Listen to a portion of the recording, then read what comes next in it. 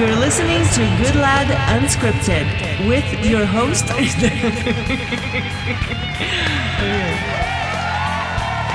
Terry Goodlad, and welcome back to Good Lad Unscripted, the podcast. And welcome if you've never listened to us before. Today, I've got a very special guest. It's not Anna today. It's somebody, a lot less better looking than Anna. It's bad English. Got my friend Mark Smith with me. Mark, where do I start? I'll give you a quick rundown of Mark's resume. First of all, this show is brought to you by BlessedBodywear.com. I'll get that in because this guy's resume is so long. Mark, born and raised in Washington, D.C., got a congressional nomination to attend the Air Force Academy, graduated the Air Force Academy, became an F-16 pilot, served 3 combat tours in the Middle East as an F-16 pilot, came back as a F-16 instructor, correct? Yes. Got chosen to be, or selected to be, a member of the Air Force Thunderbirds. After leaving the Thunderbirds, was also selected, you and 13 other people were chosen that year to be a White House Fellow. That's correct. Which is a very difficult program to get into. We'll talk about that in a minute. So that year you were special assistant to the director of NASA. I got to go on a a space shuttle launch, and I got to tour the whole Space Center in Houston, which was, I can't even begin to tell you how amazing that was. Some great trips. And then you came back and you were part of the aggressor squadron here in Las Vegas at Nellis Air Force Base, which is anybody that's seen the movie Top Gun, this is the Air Force version of that, and you were one of the instructors there. That's correct. You left the Air Force as a lieutenant colonel. You retired, and you are now a pilot with Southwest. Yes. But the big one, is if you've ever seen this African-American bald dude refereeing a UFC fight, that's Mark Smith. The bald referee. Now, of all those things, Air Force Academy, F-16 pilot, flying combat missions, being a flight instructor, being an Air Force Thunderbird, being a White House Fellow, being a Southwest pilot, and being a UFC ref. Which one is the most exciting? Which one do you like the most? It would actually be probably the addition to that as being a dad. You've got 4 kids. I got 4 kids, 2 girls, 2 boys. It's kind of hard to put a nail on which one is the most exciting. But man, your kids are everything to you. They're the center of your life, and they're really the reason why you do everything. And you see that as your kids get older. You've got, your oldest is Alexis. Alexis was Miss Teen Nevada. Miss Teen Nevada 2 years ago. Yeah, and now she's doing really well in college. Yes. But that's kind of your kids. That's every one of your kids. Yes. Are doing really, really well. Blessed with 4 kids. And as far as those other things, they're great accomplishments. And, we try to continue to strive to do something incredible every day. But if you put all those together, it's a balance. Do I enjoy being in the octagon, being a UFC or a Bellator referee, or getting to fly an airplane? Man, that's a tough decision. I just know I'm very fortunate to get to do both of them. You have a good life. I smile a lot. Yeah, I'll bet you do. Now, we've been buddies. We met way back in, we were trying to nail it down. It was 2002 or 2003 or 2004, one of those years. I did a story on you for Flex Magazine, which took over a year to get published, but we finally got it published. It was a story on you and Jamie Johnson. And Jamie was a crew chief, and you were a pilot. You were Thunderbird number 2, so you were in the number 2 jet. Yes. In the air demonstration team. Now, that time as a Thunderbird pilot, that has to be pretty, when you're used to the usual Air Force grind, right? That had to be like, because you're traveling, you're in front of people all the time. It's such a social thing, which is so opposite to being a combat pilot or somebody that's training or anything like that, where basically it's an unsung job. It is. Right? But then all of a sudden now you're in front of everybody and adored by thousands. What was that like for you? It's amazing. You get to represent United States Air Force as well as the entire military. Traveling with the Thunderbirds, gone usually 4 to 5 days a week, going out to air shows, and some places we would go, that would be the highlight of their year. They waited all year for the Thunderbirds to come there and put on an air show. Wow. But it's just not getting the airplanes and doing a demonstration in front of the crowds. We also like to get there a couple days early to be able to go out into the community and interact, go to high schools, go to hospitals, some of the political representatives, non-political position, but we still like to go there and interact with those folks just to let them know what their United States Air Force was doing. Right. And it was pretty cool. Getting up in the air, flying, sometimes 18 inches away from another airplane, choreographed music and the beauty of it, and to be able to get on the ground and just look at the faces, tears of joy, tears of admiration. Some folks never have seen that before. And in some cases, getting to see people in those positions, maybe a female pilot, maybe a minority pilot, maybe someone that they remind themselves of, to sit back and say, someday I can go out and do that. And, to get to have my friends and family like you guys come out and watch us fly, man, it's a pretty amazing thing to do. Well, I think about, that statement, seeing somebody that inspires you to do something. And as you're sitting here, I'm looking at this book. It's a book called Chappie, and it's the life and times of Daniel James Jr. Yes. He was a pilot. He was an African-American pilot at a time when everywhere else in America was segregated, and it was before the civil rights movement. That's when he was doing his thing, and during that was his lifetime. And with that, you've got a picture here of a young boy sitting on a box dreaming of airplanes. Yes.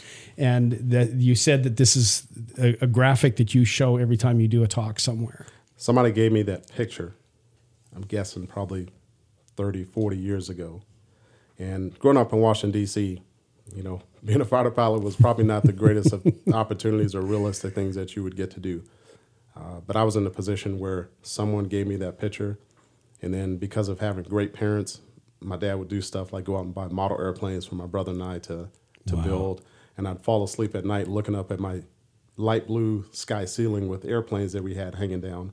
And now I get this picture. And I add that to my parents took me to an air show. And I got to see the Thunderbirds. And I was able to sit back and tell myself, that's what I want to go out and do. And just the right course of studying hard in school, making some of the right choices and decisions, parents, mentors, friends helping me. I got accepted into the Air Force Academy where I was given my first experience to fly an airplane. So here I am, a young punk kid from Southeast Washington, D.C. Right. that gets a chance to go out and fly an airplane, and I just loved it automatically. That's crazy. And throughout the years, things just progress. A lot of hard work, going in the right directions led to another thing. And there I was as Thunderbird standing out in front of a million people cheering at you and asking for autographs and stuff. So that was pretty surreal. Now, I've met your mom and dad, and I want to ask, I've seen glimpses of your relationship with both. You and your dad like to butt heads. Like it, I don't know, but certainly you A little. you both accomplished that. Who was the greater influence in your life as a boy? It was probably both of them. Cause In what way? it's weird. I probably would butt heads with my dad because he and I were almost identical. Right. I was going to say that, but yeah, he was insisted upon. They were not disciplinarians, but they would enforce me making right decisions. And as I go back and look at it now, some 30, 40 years later, my dad as a professional was molding me for making right decisions in life, along with my brother. What did your dad do?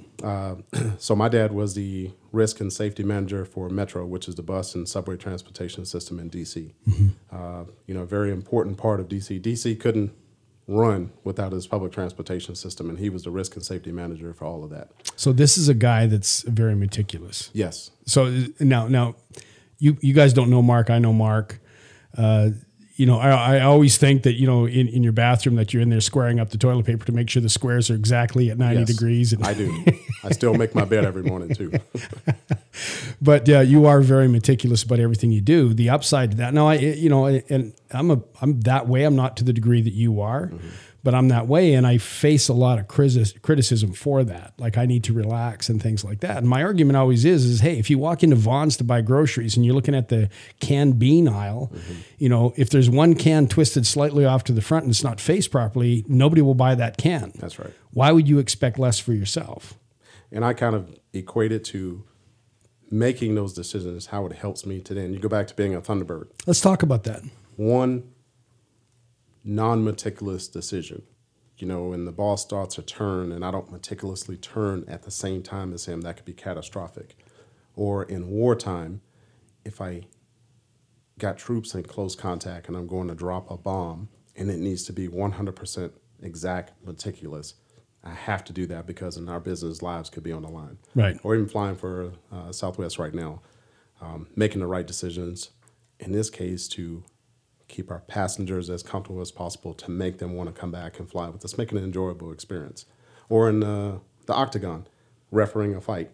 You know, we've all had good fights. We've all had bad fights that we could learn from. You know, if I make a mistake on something and it costs a person that fight could cost them their decision, whether they stay with the organization, that's their means of living. So what I try to do in those circumstances is, one, get trusted sources, because everyone's going to have their opinion, especially in the fight game. Half the fans are going to love you, half the fans are going to hate you, depending upon who. That's any sport, right? Exactly. But I have a cadre of people, including you, some other close friends, that I want that feedback to tell me how I'm doing, because my goal is to not just get in there and be a famous guy, you know, get to stand on TV and have Bruce Buffer call your name or something.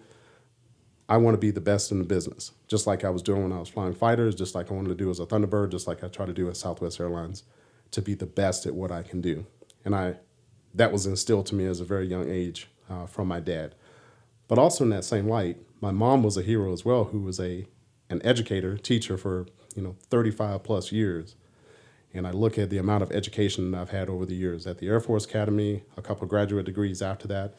What I try to instill in my children right now, man, they molded me great as a young kid, and it's something I try to keep pressing forward to today.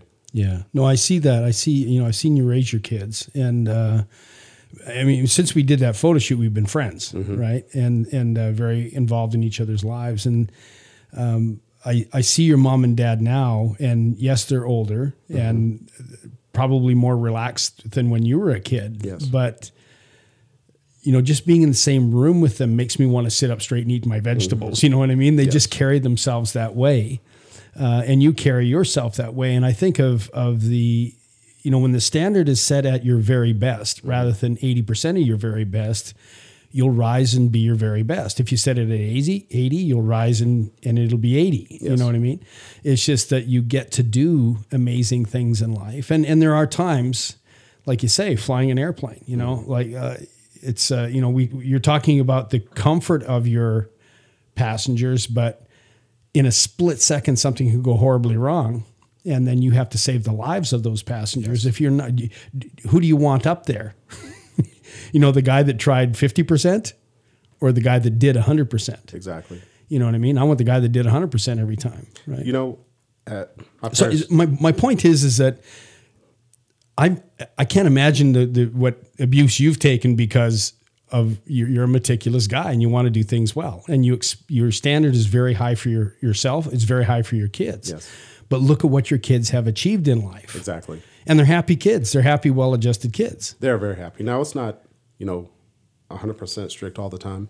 Right. We have a lot of fun, but something my parents told me at a very young age, which I, try to equate to my kids right now. My mom used to say, set your expectations low and you're probably going to achieve them every single time. Exactly.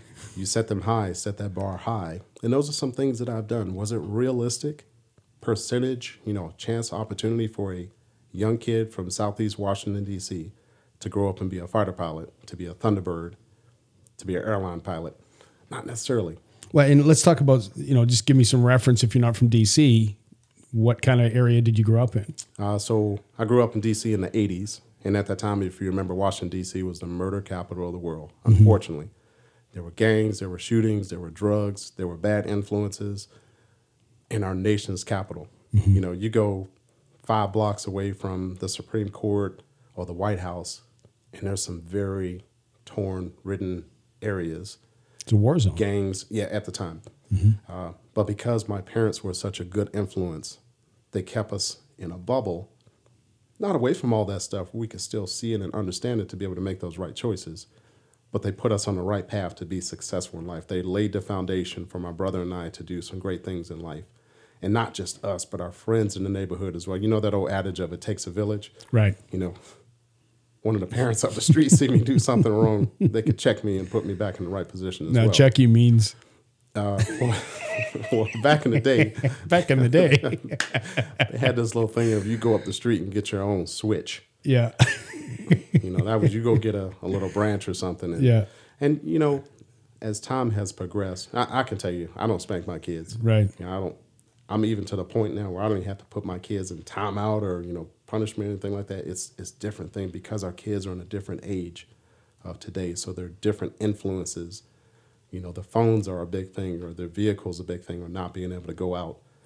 So as times have progressed, the way we discipline and teach our kids the right way have changed a little bit, but the principles are still the same. Well, you teach them you provide them with consequences without them having to pay the much deeper price that they would pay in the real world. Yes. So you provide them with a consequence so they understand there's a consequence to every decision that you make. Yes. Cause and effect, right? Yes. And so you provide them with that consequence. Absolutely. And that's education. It's a continued education process. I know you and Anna have talked to like my kids about a bunch of things when Alexis was going through the pageant world and taking photographs and stuff like that. Being able to sit down with a professional who has been there and done that are critical things that we as friends and family provide for each other. Or if I'm going through something, an issue, it's never any hesitation to pick up the phone or send you a text and get it off my chest, and always listen to some constructive feedback. Right. Now, I say that carefully, constructive feedback, because we got some people that you want to throw that out to and you don't want their 2 cents because it's not going to be productive. But because of that foundation, back to what my parents gave me, other parents in the neighborhood, aunts, uncles, etc., I was able to go on the right path. And man, I'm fortunate to have lived a good life and so much more in front of me. Okay, I've got to ask, when you were a kid and told your dad for the first time you wanted to be a fighter pilot, did he say, haha, okay, great, well, you need to do, let's get your, did he try to steer you to the safe side of the street, or did he jump on and support that 100%? It wasn't non-support at first. It was because I was an athlete. I went to a very famous high school. I went to DeMatha High School in Maryland, which if you've never heard of DeMatha High School, at the time, my coach, Morgan Wooten, was the winningest basketball high school coach in the country. I mean, he had, 800-900 victories under his belt, national championships. Danny Ferry, Carlton Valentine, Markel Fultz, who plays for the 76ers now. All these kids have come from DeMatha, and it was a very prestigious school, both academically and athletically. So he assumed you were going to take that path? At that, and also ran track and field. Played tennis for a little bit. So it was more likely that I was going to go somewhere and try to play a sport. I mean, it is a academic and athletic production machine because there's such a great foundation in academics. The students that can be athletics and scholars have a great opportunity to go somewhere and do something amazing. So that was probably the path that I was going to take. Yeah. Now I just kind of lucked into it because my older brother, who's 4 years older than me, actually started looking at the academies. He looked at the Naval Academy, he looked at Air Force Academy. So as a family, we already had an understanding of what the academies expected. And I was able to understand academically right from the start as a freshman that my grades had to be on par in order to get looked at an academy. Because they won't take just average. Right. They want above average. As a cream of the crop in your high school, you go to the academy, and you're there now with 999 other cream of the crop. Well, you've got to get that. You've got to get a recommendation as well from. You said it's a congressional, senatorial, presidential nomination. Right. Now how do you get one of those? You have to have an opportunity to speak to one of those folks, your senator, your congressperson, and then they have these what are called grassroots programs where the academy representatives go out and they tell parents and the high school students about the academy. And you have to go through the process with them. It's a ton of paperwork, which fortunately my parents helped me get through. But then you're going to go through a formal interview as a junior or early senior in high school and sit in front of your senator or congressperson and ask them for their support for you to be nominated to go to the academy. To sit there and do that, you have to have confidence. You have to have confidence. Where do you get the confidence from? That goes back to those skills that whoever it is, parents or whoever nurtures you to get to that point, your teachers, which are going to be important, your friends, the interactions. And man, there's so many decisions that go into it. You have to be able to articulate yourself. You have to be able to speak properly. You have to write down essays. Why do you want to go to the Air Force Academy? Right. And today it's a little bit different. And I try to teach this to my kids. The decisions that they make on social media can affect them 5-10 years from now. Right. So especially whatever pictures you post or whatever you write, is that going to affect you 5 years from now. So, especially with my oldest daughter, Alexis, who's doing pageants, who's doing photo shoots, who's signed with agencies. Yeah. I'm like, don't ever sign up for anything now, or don't make any decisions now on a photo shoot or something like that. Right. That could compromise your integrity. That could affect what you're going to do 5-10 years from now. Do you expect one of your kids to be president? I don't think they want to go that direction, because I try to be. I'm astute on politics, especially in today's environment with the good and bad and ugly, everything that's going on. Yeah. Fortunately, we're done with election season, so I can stop getting the 50 phone calls a day and all the stuff in my front door. Right. But I tell my kids, make political decisions based on information, not just whatever political party that you choose, which is right. why we're so problematic in some of the issues that we go with today. Are you left wing? Are you right wing? Do you watch, CNN, or do you watch Fox News? I try to tell them to get educated. Don't pick a team. Don't pick a team. Because the team is fallible. Yes, and that was the great thing about my position at the White House. It was a bipartisan position where I got to see the politics, but I didn't have to answer to the politics. I could make decisions. I could make budget stuff, et cetera, based on just me doing my job. And when they sit there and listen to me or watch something, they get a lot of influence from parent or potentially what they hear at school, a teacher, or, this kid over here, his dad may watch Fox News every night, so he gets this opinion ingrained in him every single night. The person sitting on the left of them may watch CNN every night and gets this type of opinion. I try to tell them to sit down and get the right answer. Somebody heard this or they said that. No, go out and actually research it so you can have an educated, informed decision. And man, just to try to mold them to make informed decisions when the time comes. And we just have a little fun with it as well, especially if somebody on TV says or does something stupid. Like, that's the person that you don't want to be. Let's do this the right way. That's great. I mean, I think that's I want to say an unusual thing to take that approach to politics. What if your kids voted different than you? Would that be a problem for you? It wouldn't. And that's a great example. Because of their core belief. Maybe they did all the research and they just felt differently than you did. Yes. And as it so happened, my oldest is voting for the first time. She just voted for the first time this year. Right. And I think, some of the questions that came up, maybe the information that she got or the background into it was a little bit different than mine. But I tell them I will help educate them on the issues, but I will never influence them on the issues.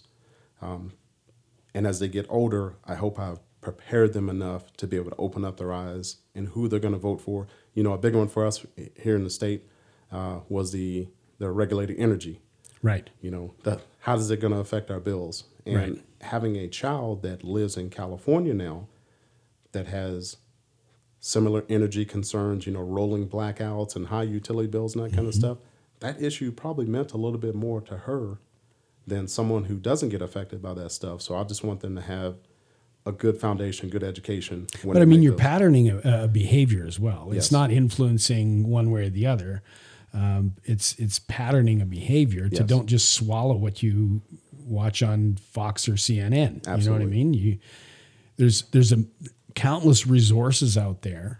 C-SPAN is a great source of information, you know, but there's lots of great information out there. It's just find a trusted source and educate yourself. It's good balance. And I think my kids are fortunate where they see me being very diverse.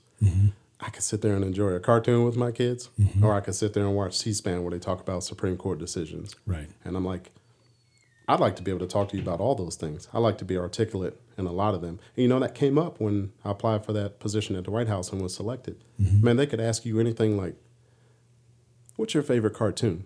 To what do you do to lower your cholesterol? To how do we solve the national budget? To what do we do to get our teachers more resources in the classroom financially? And man, if you're not well versed and educated on a bunch of different things, essentially a jack of many trades, you could be in a position where you don't have an answer. You don't have an answer. And the great example, and I'm not picking on anyone here, but if you watched that last debate down in Texas, they asked one of the candidates, name something that you've done that you're proud of, outside of politics and, maybe done with your family. And he sat there for about 15, 20 seconds and couldn't come up with anything. And it got to the point where it was very uncomfortable. Yeah. I don't ever want to be like that. I don't ever want to be the guy that focuses on just my flying 100% of the time or the UFC refereeing. I want to make sure I got a good balance of things that are going on. Now, somebody would say, why? Just live your life. Like I've been told, like I'm a photographer, I'm a writer. Let's see what else. I'm a webmaster, I'm a videographer. I ride Harleys. I do the MMA thing.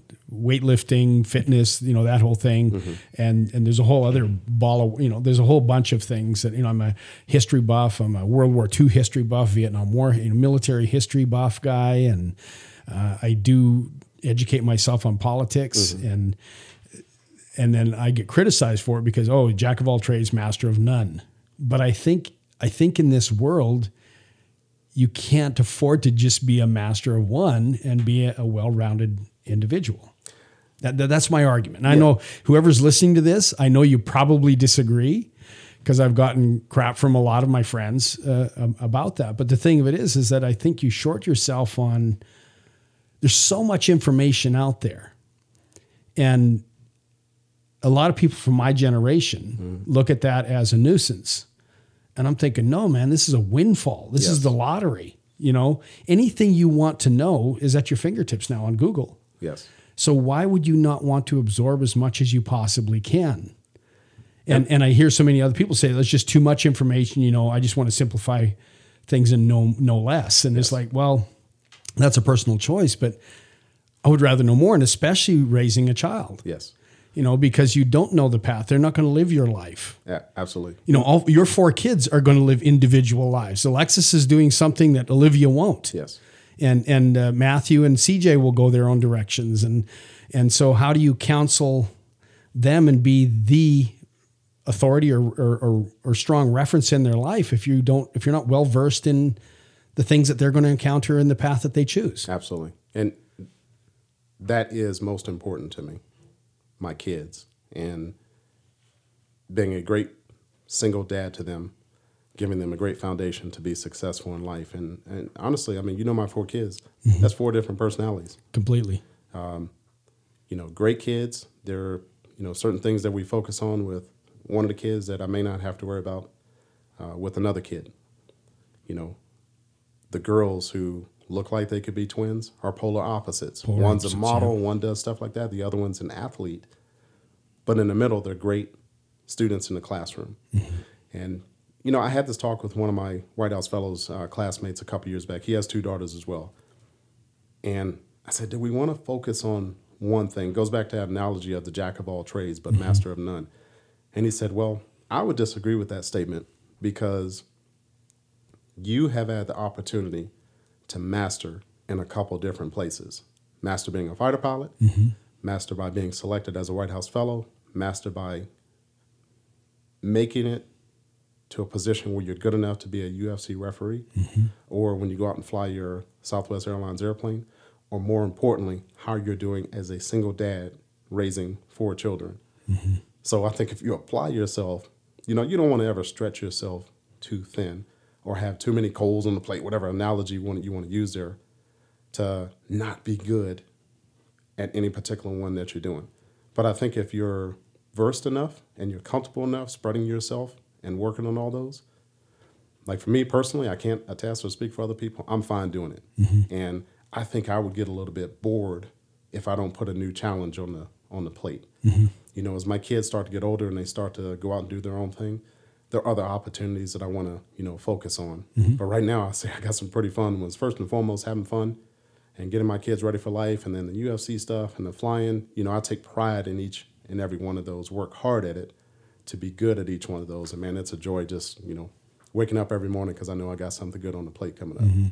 And like I say, you're the guy I want in the cockpit if I'm going anywhere. Come on, come fly with us. I want to talk about going back to the White House Fellowship. Now, that's a program I think a lot of people have not heard of because when I talk to them about you, I haven't run into anybody that has ever heard of the White House Fellowship program. What is it, and how do you get selected for something like that? So what most people have probably heard of is the White House internship. And, unfortunately, it became famous because during the Clinton administration, the issues that he had was with a White House intern. Right. That is a little bit different position where those are young kids that simply go into the White House or other parts of the administration to work, but still a learning process to do that. The White House Fellowship started back, 50, 60 years ago, was a senior mentoring program, the highest level of a leadership program that could be selected in the country. And essentially what you are is you are handpicked and appointed by the President of the United States to serve in their administration.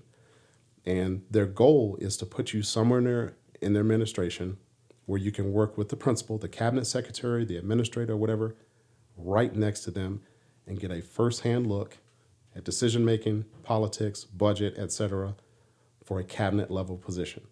So they let you apply a couple different places. I applied at the FBI, the CIA, and NASA, and I was selected to go to NASA. Well, now I served as a senior White House representative or senior advisor to the NASA administrator. And for me particularly, it was a great position because he gave me the utmost experience and exposure to everything that he was doing. And what I did is I wrote out the budget plan for the entire NASA administration that year, all the programs, everything that was on the books, everything that was going to be funded by Congress to present back to Congress in easy format for them to understand what NASA had planned for them. And as it just so happened, that year that I was going to do it, that was going to be the last year of budget for the space shuttle. Wow. So you can imagine, the importance, the significance of the space shuttle to our country, to international space flying with space station, other cosmonauts, astronauts, et cetera, coming to fly with us. It was a critical decision to hand the budget over to Congress where the space shuttle was no longer going to be a part of it. Controversial, but a necessity to be able to move on because of, budget, safety, et cetera. That thing was coming to the end of its, flying shelf life. Right. And we had to move on past that. So I was loved by some people and I was hated by some others. people. Yeah. And as you can imagine, you went to Cocoa Beach with me for a launch. The difference in that community right now because the space shuttle program is no longer flying. Right. But it would have just been a matter of time. But to now take something. Every space program has moved on to the next one. Yes. Mercury to Apollo to, Yes, as we had to. Right. Now you equate that back to the focus of the program. Me as at the time, major in the United States Air Force, getting an opportunity to represent the president at one of his cabinet positions at NASA to make those decisions. And that wasn't just the focus. They would also bring us back weekly to have, private conversations, lunches, et cetera, with senior officials, Condoleezza Rice, Colin Powell, the president himself. You can imagine you're a cabinet secretary and you want to get on the president's calendar for the day. They'd be like, oh, okay, you can have 7 minutes today to speak to the president, right. But your questions have to be limited to this. Man, regardless of your political affiliation, we'd go in there sometimes and President Bush, son, would sit in there with us for 60 minutes, 90 minutes. Wow. Just to talk about. I remember seeing the picture of you. Standing in the Oval Office or the Roosevelt Room. And you were sitting in a boardroom.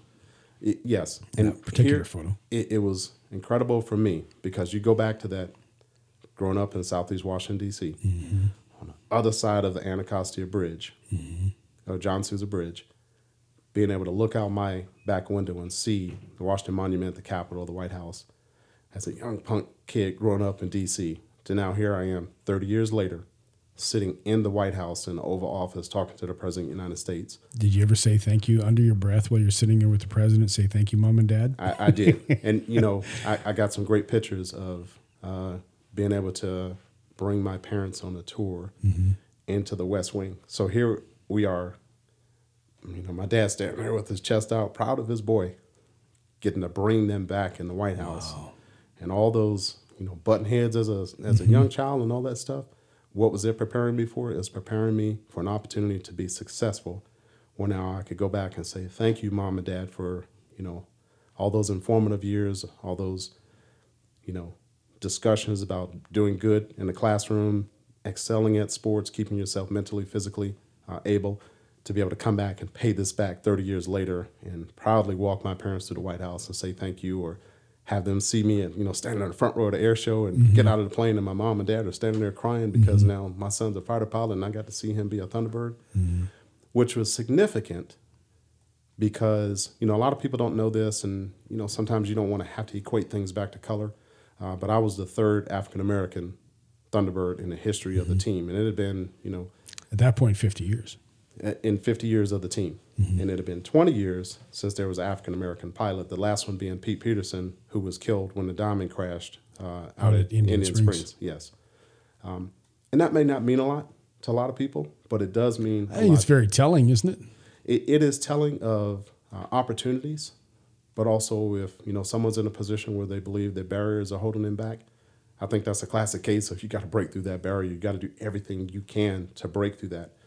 And not just the point of standing there and being a pilot of color, but that next young kid who stands there in Southeast Washington, D.C., or, Muskogee, Oklahoma, wherever you want to go, and see someone like that, it becomes a realistic dream or goal to them that I don't care what I'm facing right now. That guy did it. That young lady did it. I can do it. I can do it. Fifi Malakowski, who was the first female Thunderbird pilot, and you remember the struggles of getting to a position where they called it allowed, but making it now eligible for females to be fighter pilots, combat fighter pilots in whichever service. We broke those barriers, and now she stands out there as the first female Thunderbird pilot. Shows, some young lady standing out in the audience who may want to do the same thing. I can get it done as well. So, but I'm not done yet. I want to keep, having great things to be able to talk to you about. We're going to get into next. I mean, we're going to run over today, and I don't really care because this is a good talk. Combat. You were in the Desert Storm, right? Actually, after that, it was Northern Watch and Southern Watch. Okay. Now, leaving, taking off and going on a mission, you're fully loaded, right?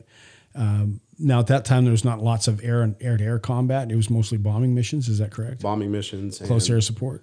Yeah. Well, I didn't do close air support. At the time, I was at Shaw Air Force Base, where we did suppression of enemy air defenses. Okay. Where they would try to shoot up missiles at us. And shooting SAMs. We were the hunter killers. Okay. We'd find them. They shoot something at us. We'd shoot something back. What was that like? Talk about that experience. I mean, doing that job, there's a very good chance doing that particular job.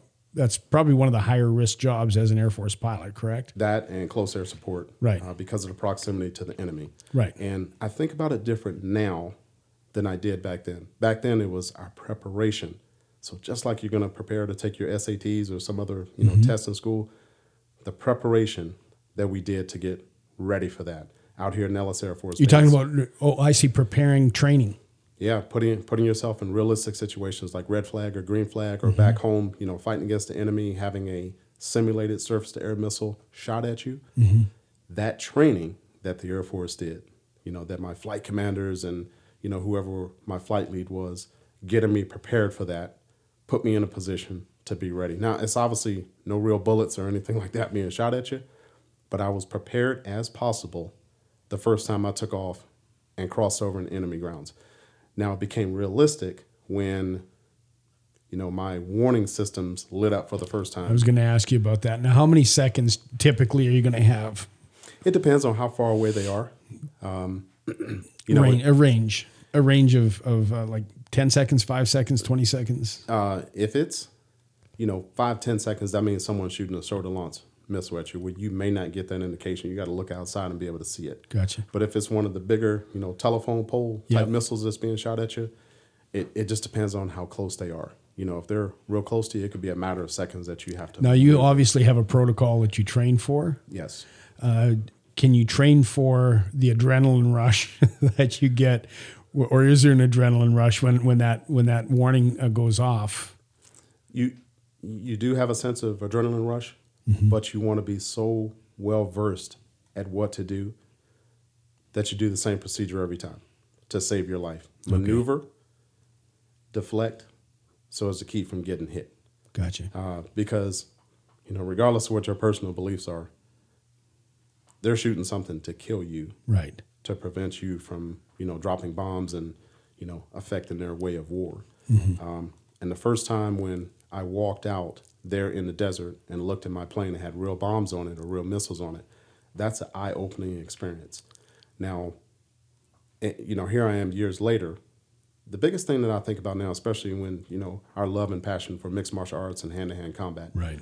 is what do you do if you got shot down? How would you act? We think about, we just lost, Senator John McCain, who, Right. war hero, incredible story. If you've never read up on his story, what happened to him, having the misfortune of getting shot down, but what he persevered through, he and the other folks that were in the Hanoi Hilton, man, I don't care what anybody says about him. Incredible hero, incredible endurance, hero, perseverance. The injuries that he I sustained. mean, where he was shot down, he just didn't have. He was in a lake right in the middle of the city. Yes, and he got dragged. He had 2 broken legs, right? I don't know if it was 2 or 1, but the fortune Yeah. of the civilians in the town caught him first, which would have been worse for him. Now, when he got captured back by the military, there was a sense of being saved there because, there's civilian justice in the middle of town. Right. But now you go back to the military, it's going to be a tribunal or whatever, and they wound up putting him in prison for a number of years. Right. For me, it's we all had scuffles and stuff, when you're growing up and on the street having fights and everything. It's different because I listened to some of the stories about people who have gotten captured. One of the guys said he got captured and they were asking him information that he didn't know. He said they came up behind him with a hammer and hit him in the back of the head, full steam with the hammer. And he said, in the cartoons when you used to watch, somebody get hit in the head with a brick and the Tweety birds would fly around it. Yeah. He said, that's how it was. I literally saw stars or whatever flying around my head. That's a little bit different perspective than getting in a fight with somebody and growing up in Washington, D.C. Right. It's real. Just like our first responders, men and women in law enforcement have to go through. Right. You can train all you want, but the first time you're in a chase or somebody pulls a weapon on you, perspective is different. And it's Well, I remember my first fights as a cop, and it's a lot different because it's like in the neighborhood, it's you and some other guy. You probably know him. You're just angry, and that's what it is. Or it's just being ego, right? Yeah. It's just that stuff. There, it's just you're just a piece of meat, and there's no attachment. I was just a uniform, and they're just going to defeat that uniform. And for me, at that point, when you see the absolute violence of that and no regard for safety or life or anything, it's not a human. They're not hitting a human being. They're not hitting me as a person. They're hitting a cop. Yes. Right. And they want to take that cop out. And that's a whole other level again of experience. So I understand what you're talking about. But And it's just kind of put it in, final perspective there. If you get shot down or something bad like that happens, can you be fully prepared for it? gosh, no. As prepared as possible. Right. To go through the practice prisoner of war camps, to, be physically fit, to know your procedures in order to be able to get rescued, one, for your personal safety and life, Right. but to get yourself in a position to be able to go back and do your job. But it is a voluntary force today, and you volunteer to do that. You have to want to do it. You have to want to be a law enforcement officer to put yourself in harm's way. You listen to some of the stories out in Thousand Oaks with the bar shooting. Those, the brave off-duty police officers who did not have their weapons, who chose to shield some of the young folks there. That's something that we volunteer for. Right. Everyone is not cut out to do that, but those that do it, my brothers and sisters that served in the military with me, regardless of what service that you're in, it's an amazing thing that you do. It's an amazing thing to be a law enforcement officer. And we have incidents every now and then where some people make decisions that, give an opinion about law enforcement or military. But, I know where you're going with this. Well, you want to be in a position where that's not the representation of all of them. One of my best friends in the world out in California is a police officer. And I don't know if you know this or not, but they had an active shooter threat at Loyola Marymount the other day when my daughter goes to school. No, I didn't know that. Yeah. So she called me and said there's a shooter on campus. She was safe, but, obviously all the other kids on campus. First thing I did was ensure her safety. But then I picked up the phone and called my buddy who's a police officer. And I said, hey, this is what's going on. And he did his thing as a law enforcement officer. He did his thing as a friend, as a mentor, a parental figure for my kids. And just as we always want to do for each other, he made sure the kids were good. So Good. that same type of brotherhood, sisterhood, loyalty is the same kind of thing we would expect to do in the military. Something unfortunate would have happened to me, I know the survival forces will come out there and do everything they could to rescue me. But as I sit back and look at it, man, we did some crazy things back in the day in the military, flying at 500 miles an hour with bombs on the plane going to, protect freedom out there. Right. And regardless of how you feel about that, it is to afford the opportunities and protect freedom that we so much enjoy today that some people may take for granted, but that's and I think being over there, it's like on a much smaller scale, being a cop, there's a couple things that I took away from those experiences. Is number one, everybody has an opinion, but you really don't know what you're going to do until you're in that car. Yes. And you're going through whatever you're going through. Yes. Or getting out of that car and that thing is happening. And even when my years on SWAT, it's, there's still, you can train and train and train, but I've been in situations where we're going through a door and, somebody just froze up. The funniest thing is we equate it to other things that we do. We talk about being a UFC referee. We obviously try to keep a professional relationship with the fighters. Right. We try to train and do stuff like that to be prepared. But they call them gym sparring folks versus actually in the octagon or whatever the cage is. You got some folks that spar really good. Yeah.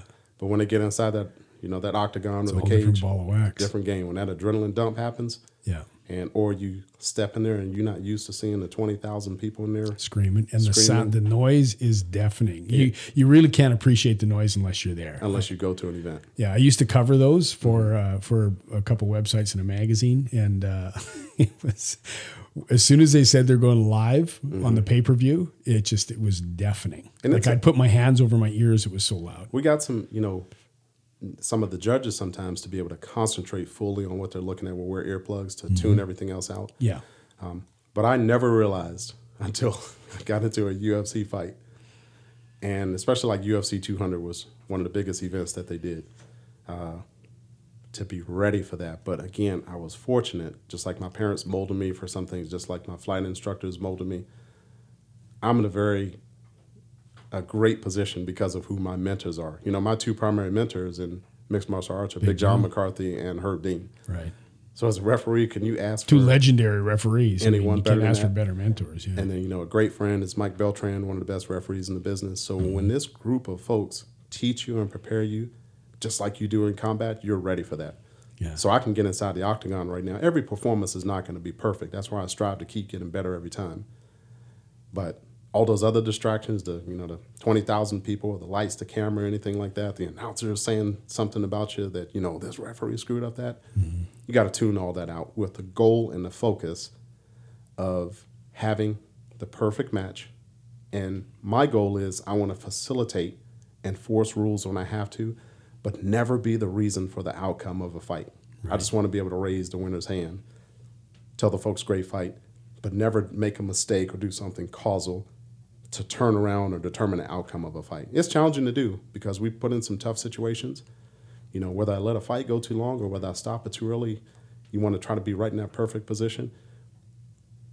But you got to remember what I'm there for, to enforce the rules, but first and foremost to ensure safety of the fighter, but also to realize, man, this is the lifeline for some of these folks. This is how they feed their families and go about doing things. So I try to put myself. And also, if you let something go a little too long, somebody could get badly hurt or killed. Might get hurt. Yep.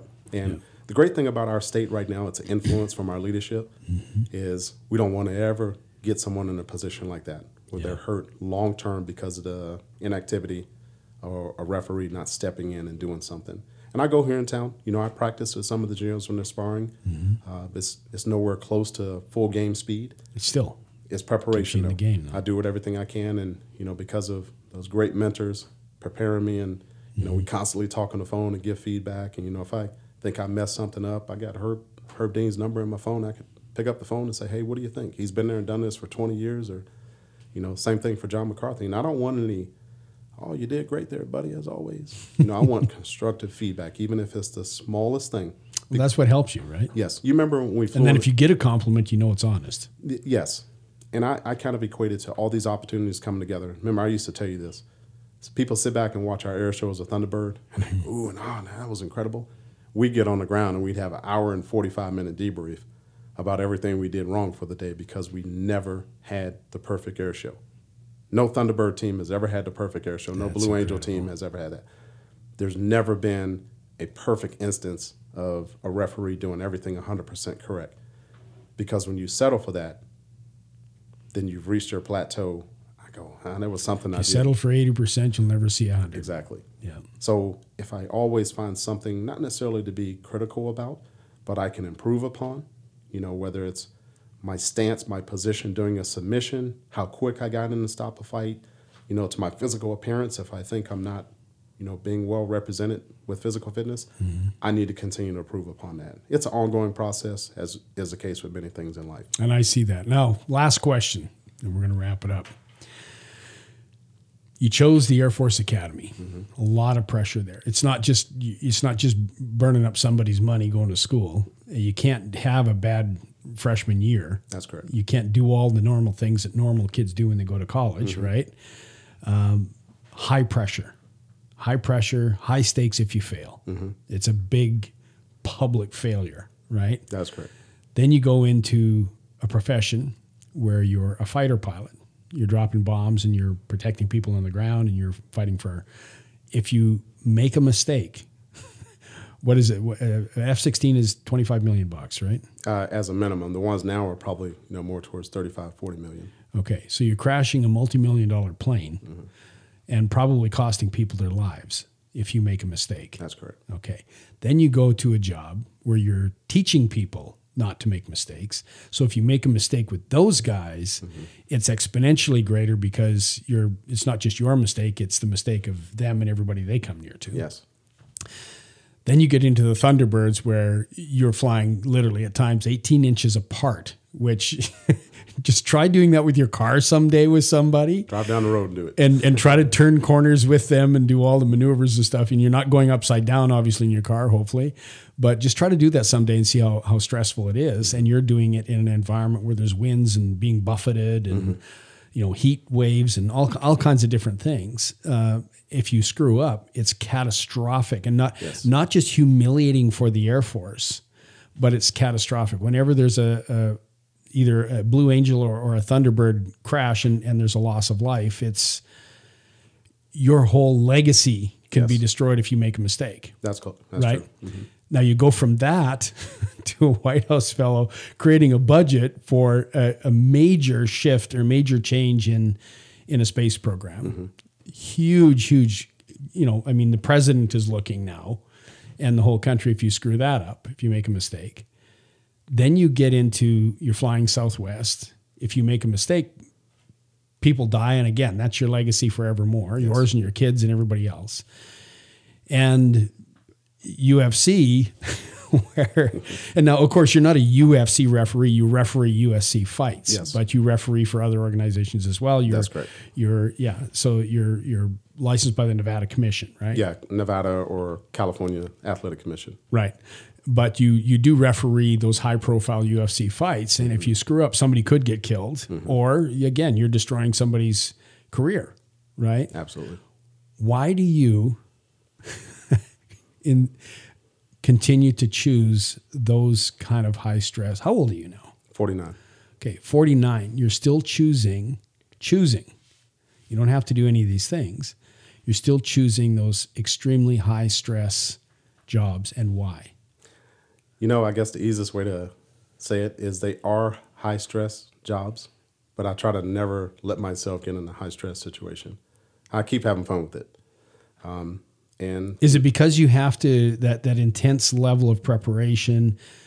Is that what it is? If you're standing in front of the sword, you got to learn how to walk in front of a sword, right? Absolutely. It's Is there an adrenaline rush there, or is it just a high standard, or what is it? I don't even think it's an adrenaline rush, because I don't have to get myself hyped up, to go do a UFC fight. I try to keep my blood pressure right where it is. I don't have to do that to go fly the plane because it's such a joy. But I kind of equate it back to, I want to keep making my parents proud. I want them to be able to look at every single thing that I achieve. And, they're my focus since day one. And I know that's kind of a silly analogy, but they brought me into this world. And my goal is to keep making them proud because they are my greatest fans, but they're also my strongest critics because they have known me since day one. And I look at all these things that I've had an opportunity to do, but I keep telling myself I have not yet reached the mountaintop. I want to keep doing that. My parents worked too hard for me to not continue being successful. And I'm going to wake up every single morning and keep striving for that to get myself in a position to keep doing some great things. And, you know, what my buddy told me, my White House Fellows classmate, he's like, you've lived 3 different lifetime dreams all in one lifetime, and they keep going. And I'm like, yeah, but I got so many more that I want to do, you know. So it's fun being able to achieve these things, and as long as you can have fun with it, as long as I can pass on these opportunities, you know, you think about it.